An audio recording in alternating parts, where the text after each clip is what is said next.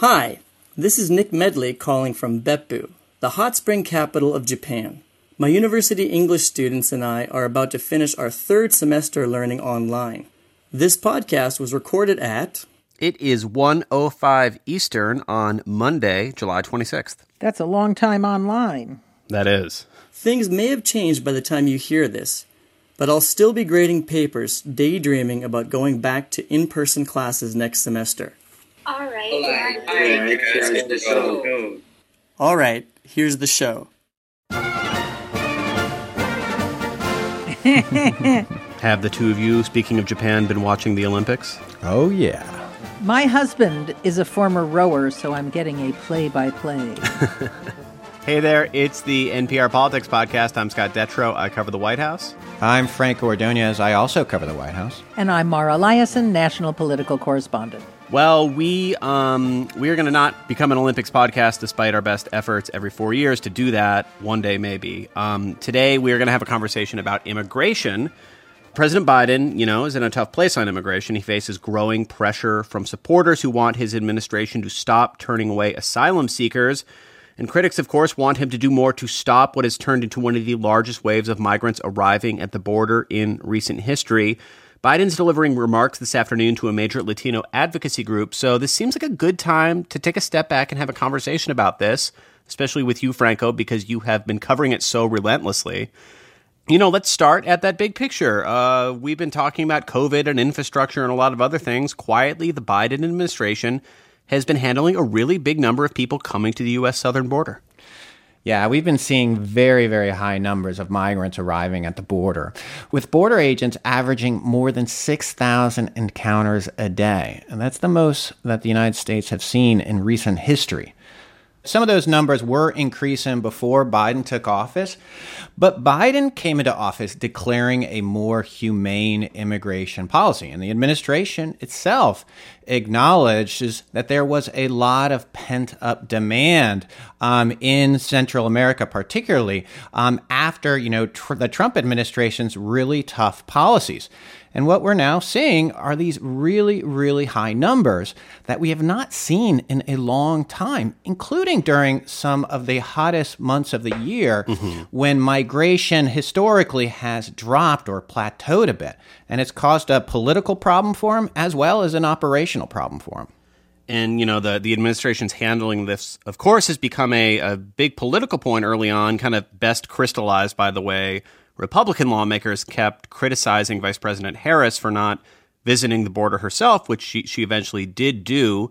But at the same time, there's a lot of pressure from progressives as well who want to see a lot more action on immigration priorities, specifically action that kind of matches the promises that were made by the Biden campaign.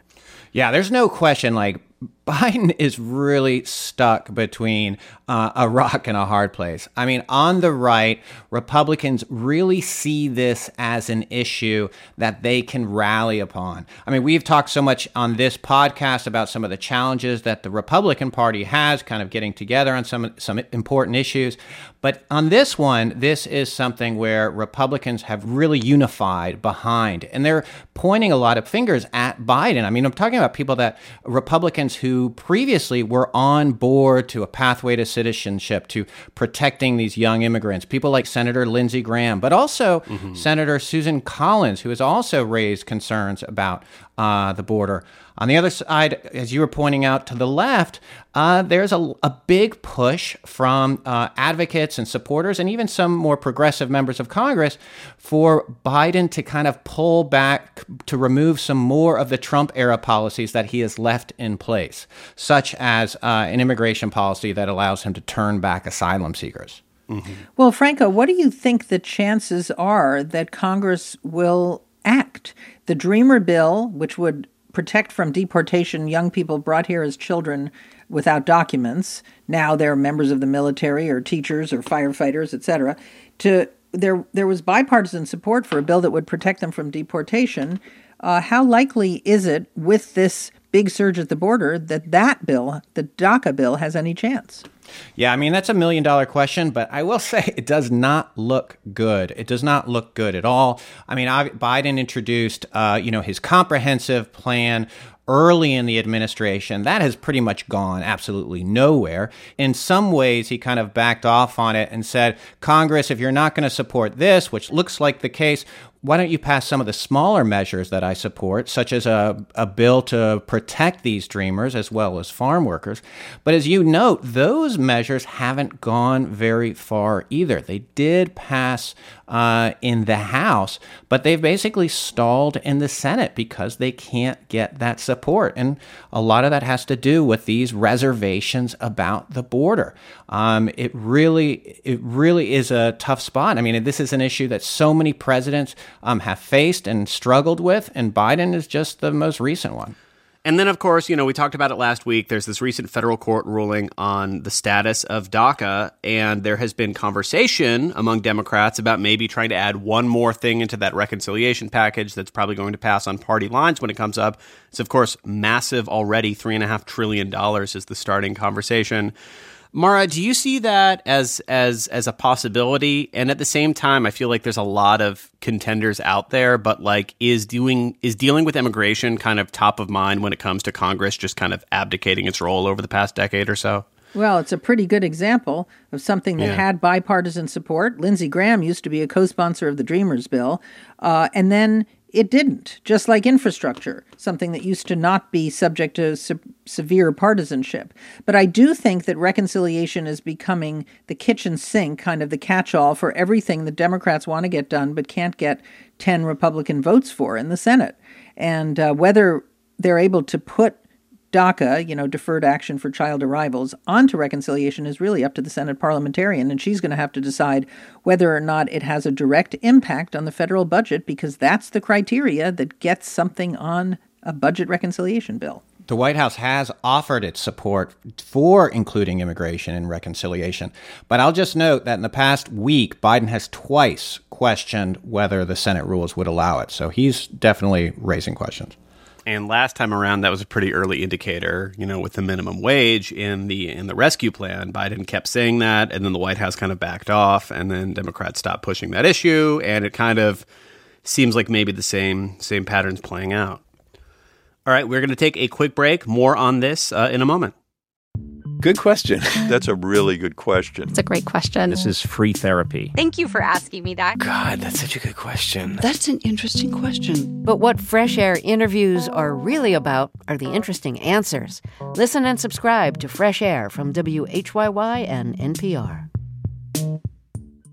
And we're back. Franco, one other big factor out there is what's called Title 42. It's a little bit confusing, but it's becoming an increasingly high-profile point of frustration when it comes to not only immigration policy, but immigration policy that the White House has direct control over. Can you catch us up to speed on what's going on there? Yeah, absolutely. I mean, this has been a really big challenge for Biden.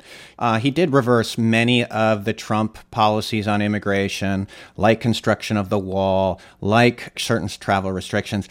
But this is another Trump-era rule a pandemic rule that allows the Biden administration to turn away the vast majority of migrants and asylum seekers. Now, the Biden administration says they're keeping it in place because of public health, but advocates see it more as a political strategy to control immigration. And they are getting increasingly concerned and putting more and more pressure on the Biden administration to end it. But if they do end it, that would be not only a challenge for them politically, because Republicans are likely going to jump on it, saying that Biden is opening the borders. They've already signaled that. But some Democrats have also been maybe concerned because the Biden administration has indicated that it will still follow the rules. And that could mean more people in detention. Yeah.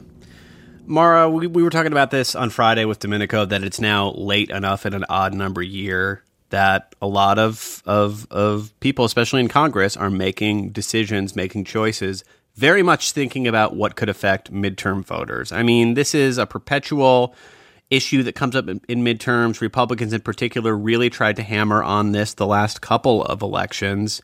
I mean, how do you see this kind of mixing into the other factors you're already thinking about for next year?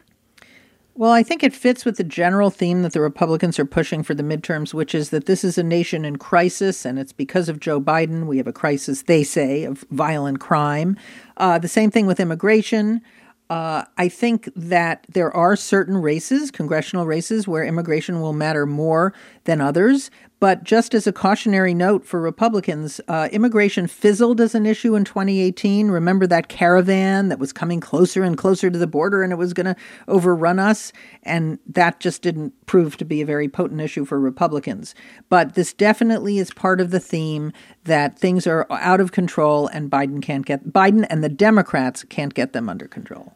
Franco, do you have any sense among progressive activists of how much of a point of losing political momentum, or possibly the opposite it is? I mean, the immigration policies that the Trump administration enacted were such a searing point of anger against the Trump administration. And Biden has certainly made a lot of changes, but there are still, some pretty bad images, pretty bad stories coming from the southern border. Replacing Trump with Biden did not solve any of them immediately. Yeah, no, that's absolutely true. I mean, that is correct. I mean, they did reverse many of Trump's most egregious policies. But at the same time, there are thousands of migrants who are being turned away. And as we were just talking about Title 42, they're not getting due process. They're not able to seek asylum. And these advocates and lawyers are very concerned that the United States is not following, international rules and international laws that the United States is a leader on. And also, there's still migrant shelters where children are being held in. There are a lot of concerns about conditions that migrants are in, detention of migrants. This is a huge issue. Biden is getting hit from the right, and Biden is getting hit from the left. All right, we're going to leave it there for today. I'm Scott Detrow. I cover the White House. I'm Franco Ordonez. I also cover the White House. And I'm Mara Liasson, national political correspondent. Thank you for listening to the NPR Politics Podcast.